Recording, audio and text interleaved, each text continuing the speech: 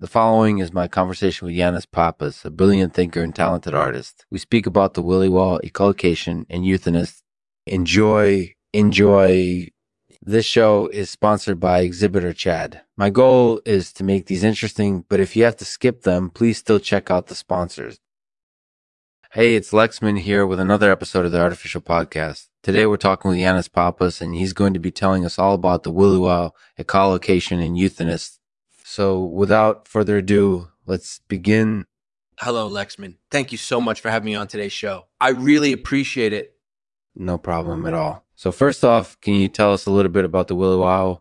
Sure. The Williwaw is a natural phenomenon that occurs on the coast of British Columbia, Canada. Yeah. It's a huge wave that can reach up to 60 feet high and travel at speeds of up to 70 miles per hour.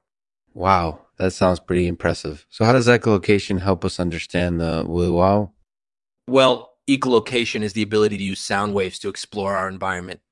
By listening to the waves and detecting their properties, we can figure out things like how deep the water is, where objects are located, and what kinds of materials are present.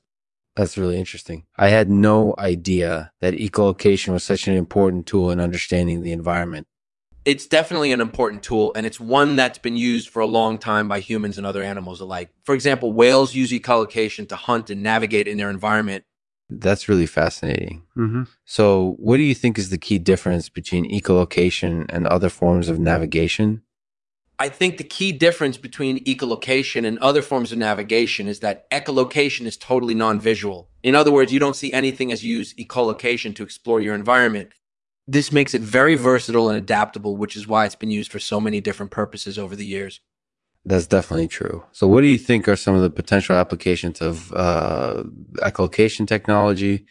There are a lot of potential applications for echolocation technology, and I think there are a few that stand out in particular. For example, echolocation could be used to detect objects and injuries in hospitals or during surgery. It could be used to find food in dense forests or underwater environments. And it could be used to detect hazards during natural disasters like earthquakes or hurricanes. That sounds like a lot of potential uses for echolocation. What do you think are the limitations of current echolocation technology? I think one of the limitations of current echolocation technology is that it's not very accurate. For example, if you want to use echolocation to find an object that's hidden underwater, it might be difficult to get an accurate reading because water reflection can distort sound waves.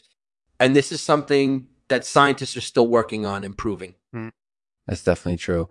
So what do you think are the most promising applications of echolocation technology? I think the most promising applications of echolocation technology are ones that involve using it to navigate in difficult or dangerous environments. For example, if you want to use echolocation to find a lost object or someone who's lost in a dark environment, it would be much more effective than using traditional vision techniques.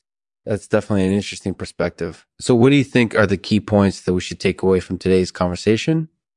I think the key points that should be taken away from today's conversation are that echolocation is an important tool that can be used to explore our environment, and that it has a lot of potential applications that involve navigation in difficult or dangerous environments. Thanks for having me on, Lexman.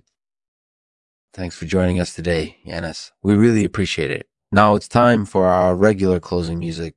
As we end today's show, we want to remind you that you can find all of the previous episodes of the Lexman Artificial Podcast at our website.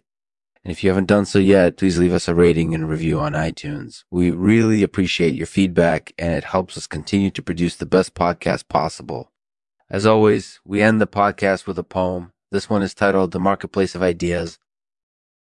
The marketplace of ideas is always open. New opinions are always welcome. The world is full of questions, and the answers to them are always changing.